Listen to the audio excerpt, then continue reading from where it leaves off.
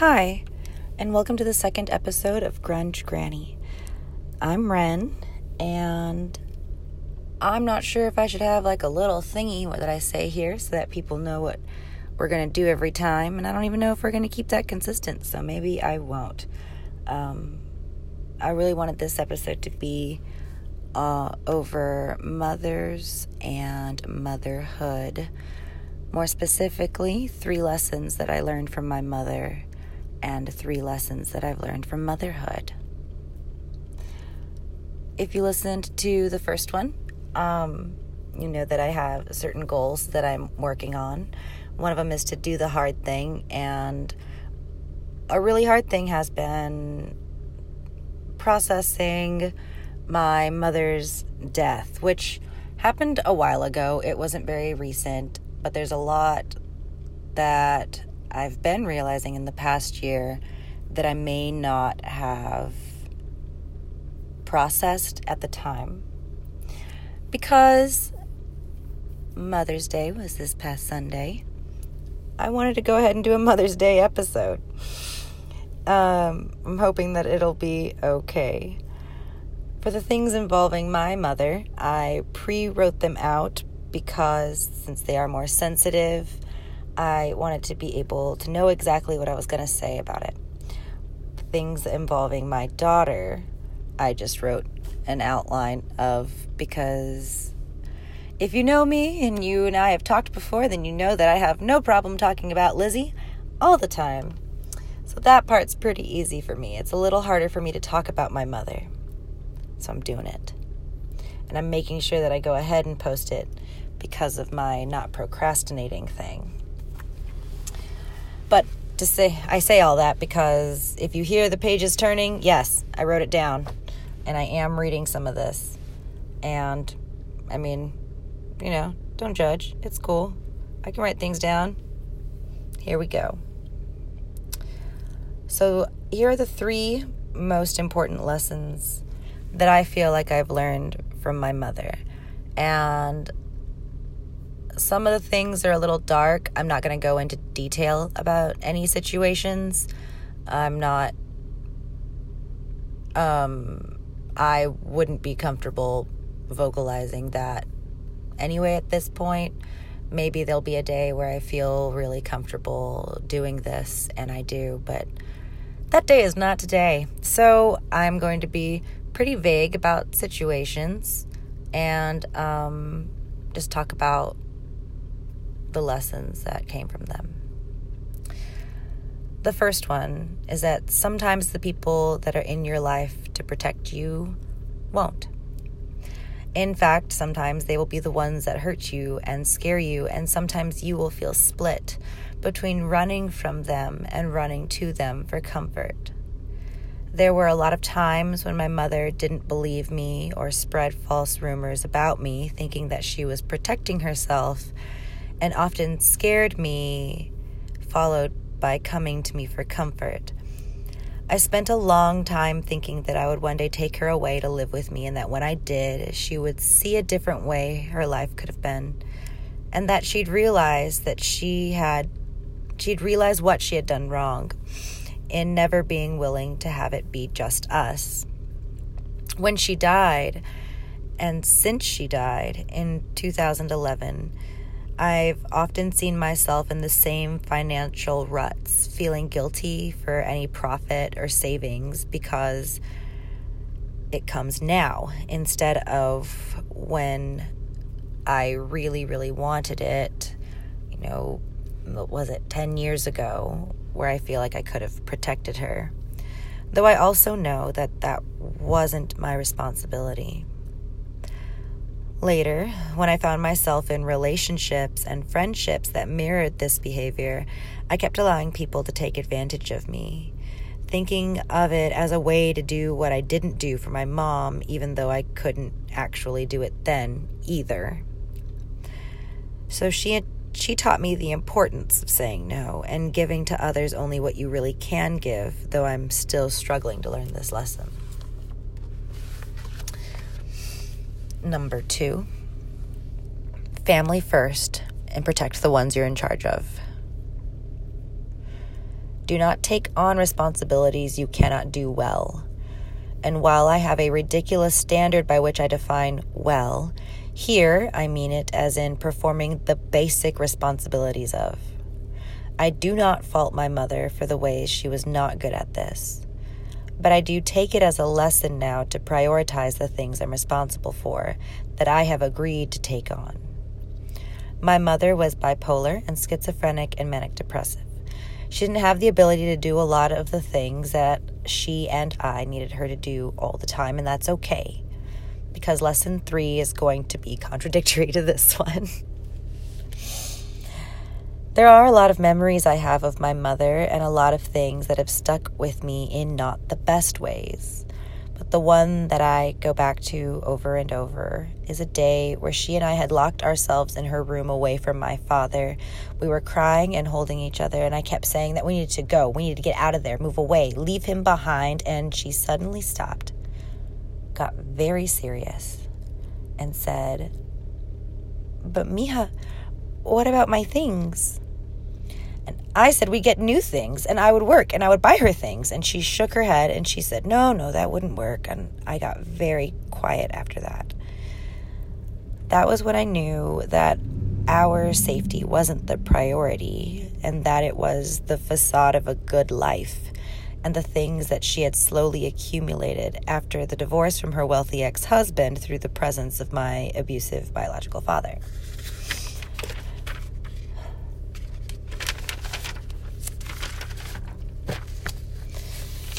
And I swore then that I would never, ever compromise my children's or anyone's safety because of my things or a life that I wanted to have. Conversely, lesson number 3. This woman also taught me that sometimes you have to do what you have to do. I remember her wrapping me up in a blanket to put me in the car as she went to a 3 a.m. shift at a meatpacking factory an hour away. She got sick working there, and from there, she started a job at a deli at a local grocery store where they fired her because she was still sick, and she kept running extremely high fevers and was delirious. I remember her asking me to drive her to the ER, and me bursting into tears and crying because I was so scared, and I was 12, and I'd never driven a car, so she drove herself, which is where the doctor just gave her a shot of Demerol and then sent her on her way, and we went back home. And of course, it didn't stop. She continued to have fever. She was still very sick. They didn't give her an x-ray or anything. They just kind of treated her like she was an addict trying to get pain meds, so then they just gave her pain meds. So the next day, we went to a different ER, and it turned out that she had pleurisy, pneumonia, and shingles. And when I look back at that now, I just think, oh my God, she was the toughest. And thinking of this memory makes me think that later, when I was 14 and the situation from lesson 2 had happened, that I had, at that point when I was 14, I had studied a lot on emancipation and was trying to find ways to get us both out of the house. I had been asking a lot of people that could help me and just wanted a plan. And my plan always included her. And the fact that she had decided or just insisted that that wasn't an option or a solution for us, and looking back at the time beforehand, makes me think that it's because she thought that our lives later weren't that bad, and that to her, this was survivable because we had a roof and we had food and she had her things. And the thing is I never want to be at a point where I think my situation is okay because I can survive it. And I've actually already been in a boat that was similar with my daughter, and I did leave it and my things. Nothing happened to her, but she witnessed the way people were treating me, and I couldn't be okay with it. I didn't want her growing up seeing that and then thinking that this is the way people should treat her, because that's the way I was raised. And I did. I left it, and I left a lot of my things. I even left a lot of my mom's things, which is a really big deal. And when I realized that in that transition that I had even taken some of the problem with us, I removed that part of the problem from our lives.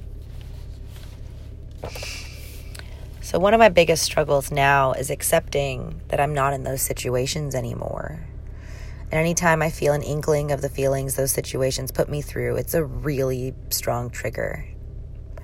However, one of the best lessons I could have from it is that I did it. I planned and I left. And each new thing has been better than the last, and I can breathe and just breathe on it. So I think that those things are things that I can't look back at my childhood and the ways that my mother faltered and not see a really good benefit from them as well. I think I have at least this comfort that I can get out of any situation that I need to because of that. So for a brief timeline, my mom died. I graduated undergrad, and then I got pregnant. And if pregnancy isn't a doozy for teaching you about your mother, I don't know what is. And I wanted to bring up 3 things that motherhood and my daughter Lizzie taught me for Mother's Day. I know I kind of rushed through the things with my mother, but I don't really feel like we need to dwell on them. So, along those lines, and with what I said, the first thing that motherhood taught me was that I am capable of protecting and providing for my daughter.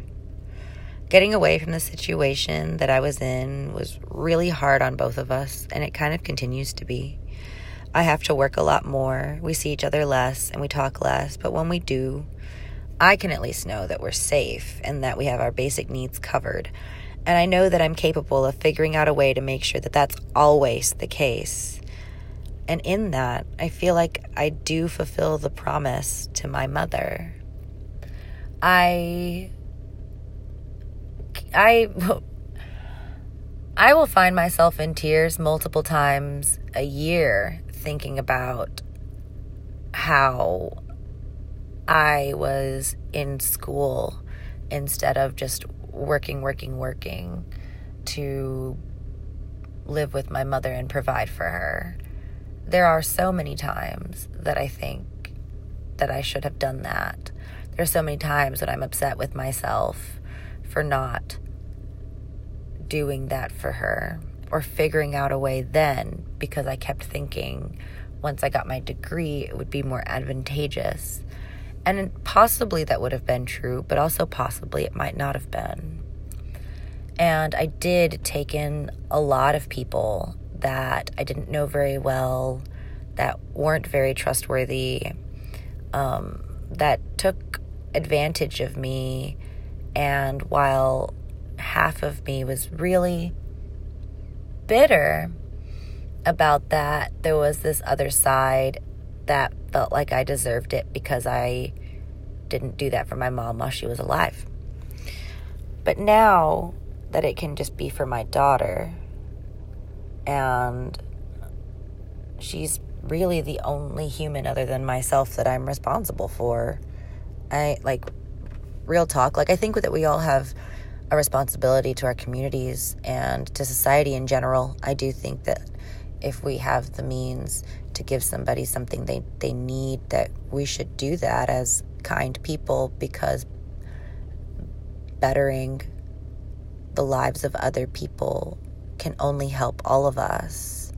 If we all did that, then everyone would be in a much better place. But if you're not capable of that, or if you are struggling, then you're only really responsible for yourself. It's the only thing you really have any control over anyway, is yourself. And I believe that very, very strongly now. It's one of my mantras I have to tell myself every day, anytime I want a situation to be different. And even when I want a situation to be different with my daughter, even when I want her to see something differently and to not act a certain way, I have to remind myself that I don't control her. This has to do with her personality and her tendencies and her habits. And I can't control her. But what I can do is just make sure that she's safe and that she's in a safe environment to explore her feelings and to learn to express herself in safer ways without being harsh to other people and without allowing other people or children's harshness to affect her so deeply. Just trying to boost her confidence and her own self-love so that she doesn't feel so affected by that. And that's really hard. It's really, really, really hard. It's really hard to have this tiny human that you really, really adore, but also want to be the best version of themselves and have to accept that they're only going to get to the best version of themselves just with your love and acceptance and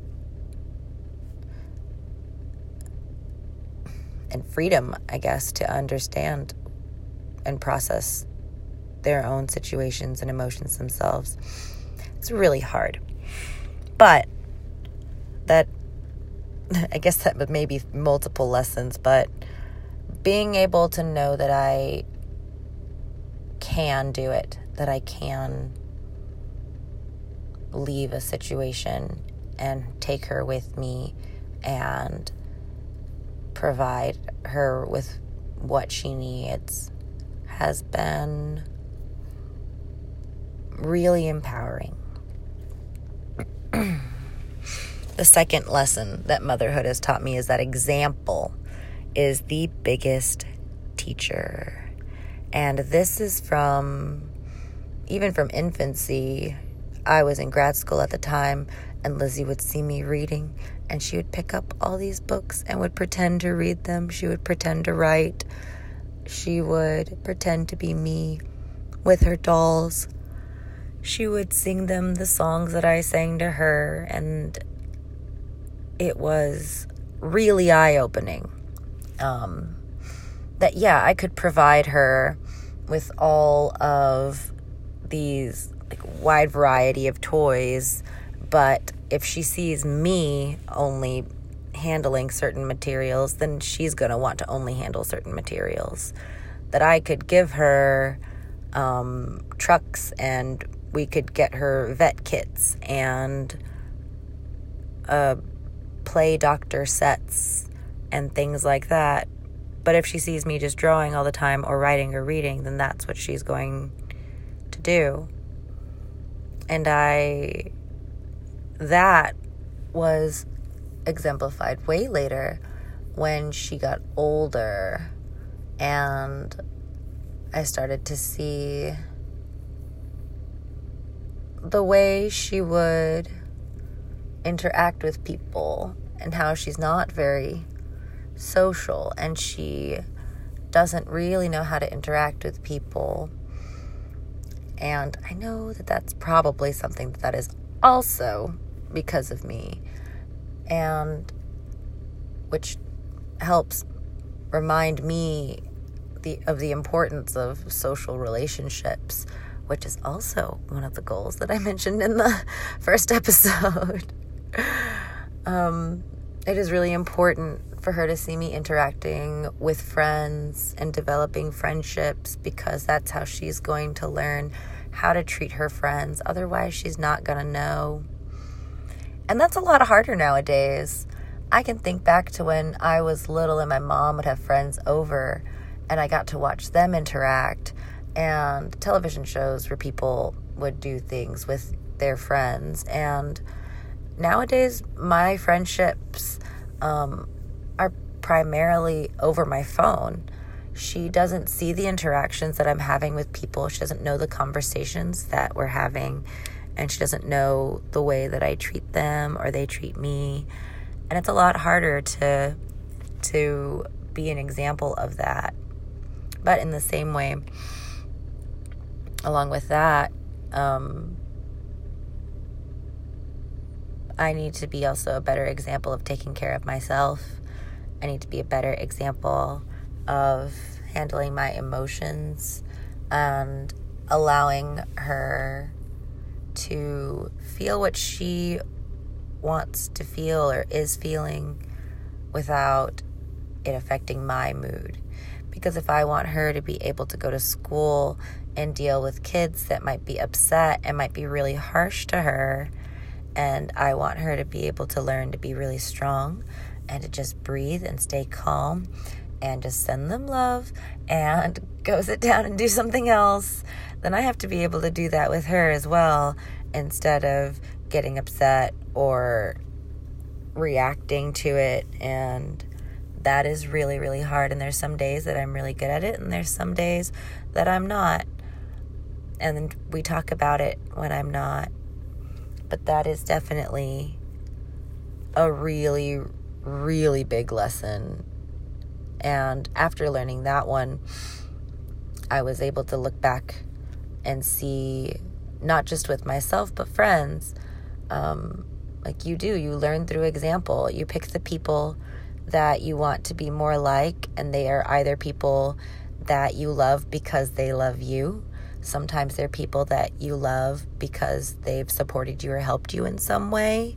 Sometimes you love these people because they inspire you in some way. And I think it's really important to ask yourself what it is that you love about these people that are your examples, and then apply it to your life.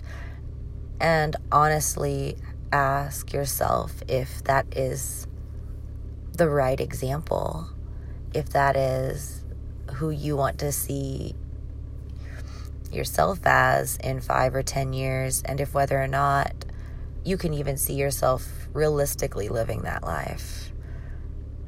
Because there are so many people that I wholly admire and I absolutely adore.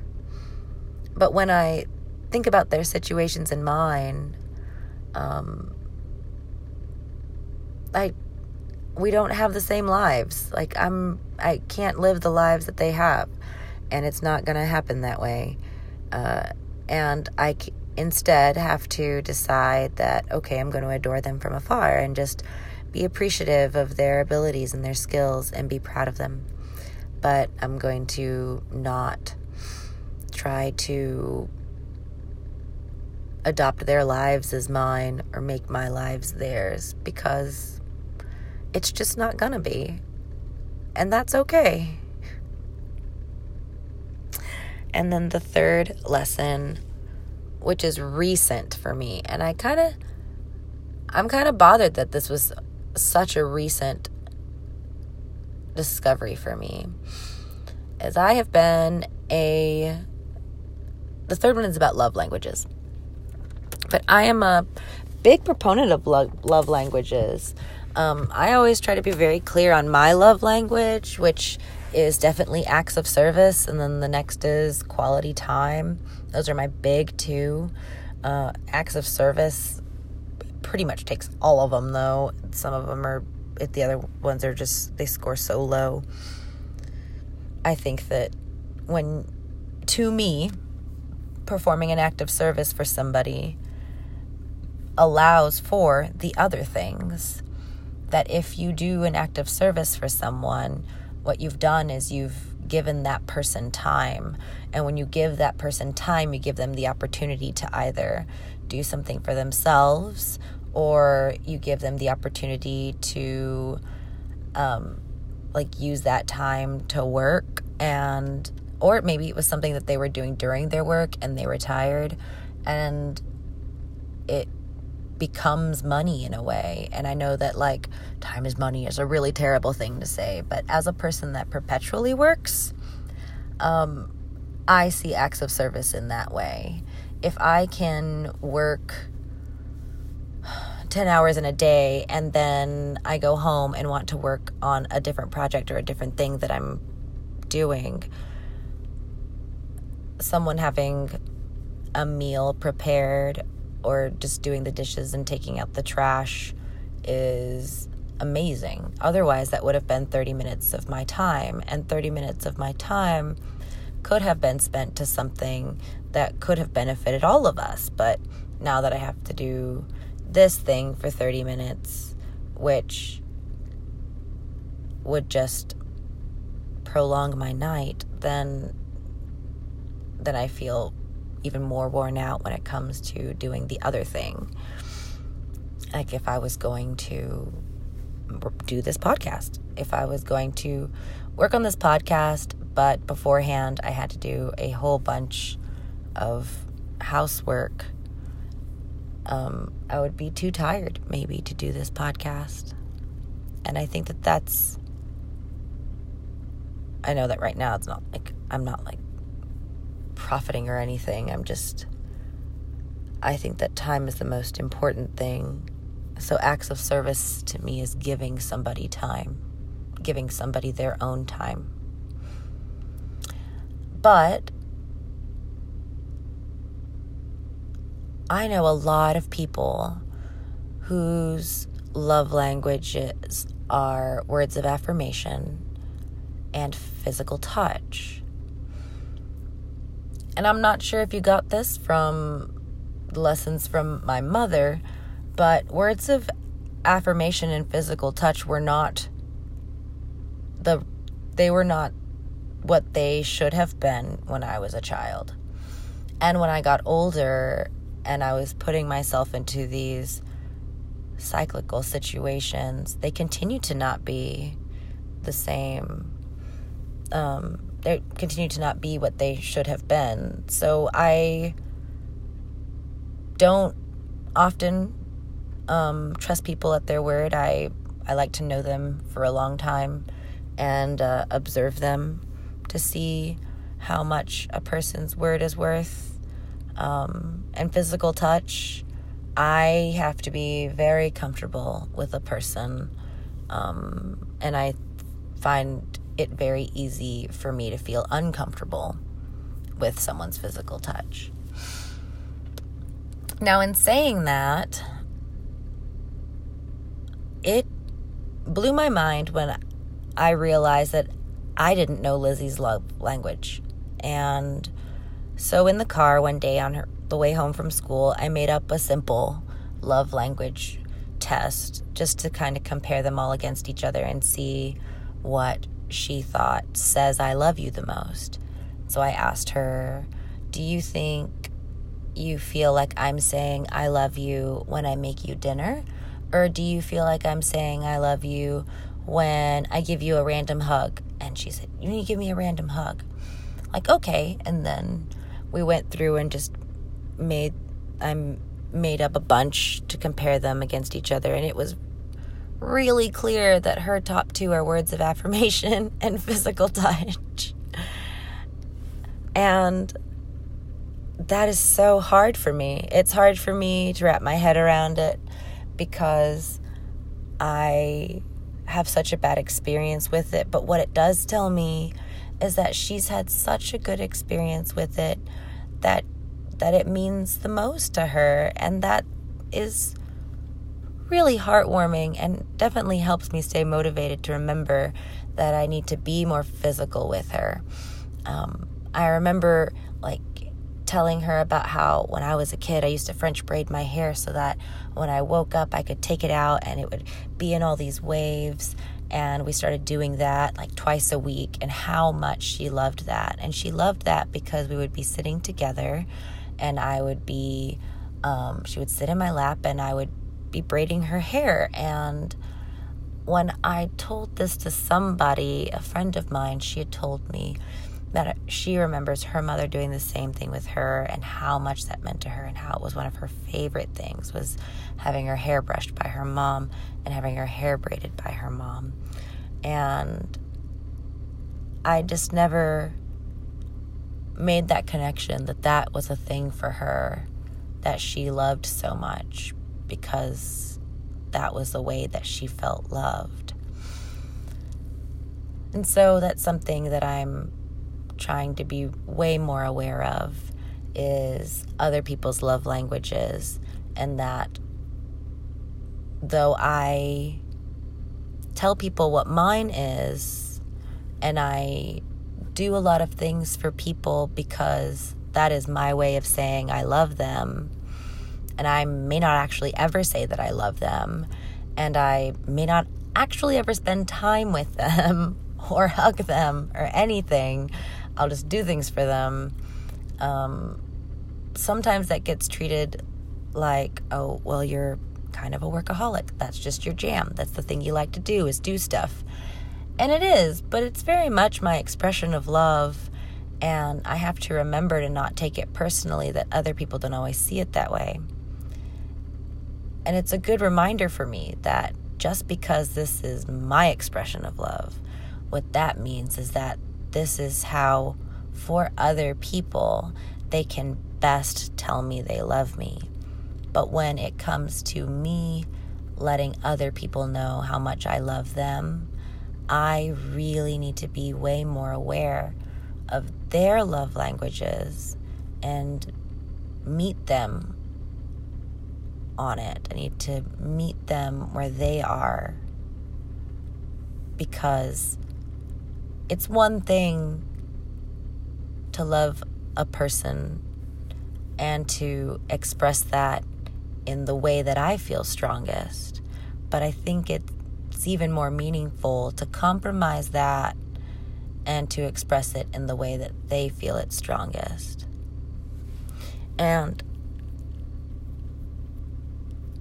I see this a lot in my life in a whole bunch of different ways. And one of the things that I use to kind of see what kind of a person is, what kind of a person is looking at their gifts that they give. There are some people who will give people things that they want a person to have. And then there are people who will give people gifts that they know that person specifically wanted. And I think it's nice to have a balance. I try to do 2 gifts if there's somebody, like if it's Christmas time and I'm trying to give a lot of gifts to different people, I try my best to do 2 gifts. One thing being something that they specifically have wanted, and then one thing that I think that I'm hoping they'll really like because I really like it and think that they might also like it. I think it's a good way to strike a balance, but I think it says a lot when there's someone who only ever gives you gifts, or if you're a person that only ever gives gifts that you just want people to have and not necessarily what people have requested. And it doesn't mean that you love them any less, and it doesn't mean that your love is even on a different level or, hierarchy of love. It's just a way of expressing it. And I think that sometimes when that happens, the person receiving the gift feels like something was missed. Like they feel a disconnection from that person. Kind of a, why did you give me this? Like, I don't understand why I got this gift. And or maybe that's me being a jerk, because maybe most people are just stoked on any gift, and sometimes that's also the case. I just thought that was one of the biggest lessons that I learned from Lizzie, and maybe even the most important one. I think that if we met other people on their level to express the things that we need to express, but in the ways that they are accustomed to hearing things and feeling things, that it would fix a lot of miscommunication. And then we could all just understand each other and be a big old group of friends. I'm going to end up making this one too long, so I am going to stop. But that was my Mother's Day episode. I had a really great Mother's Day. I spent the day repotting some plants so that they'd have some more room. Lizzie came home and she had gotten sick in the car on her way back from her Nana's, and she was a little out of it, but we had some tea. We had a rose, tulsi, and elderberry tea because it felt like a good Mother's Day tea. And we watched Bob's Burgers, and we drew. And it was a pretty simple night, but we don't often watch TV shows. And watching Bob's Burgers, and it was the one with Linda, trying to be a part of the school board, so it was a good mommy episode. I liked it. It was an overall good day, and even though some of the things that I was thinking of were starting to be downers, I really wanted to do this episode because I was proud of myself for feeling kind of affected by Mother's Day and thinking about my mom and being able to reframe it every time pretty quickly. Just thinking about any situation and quickly reframing it to a positive and how that's actually been really beneficial for me. I hope that this relates to some people, and if not, then at least I did the hard thing and made it anyway.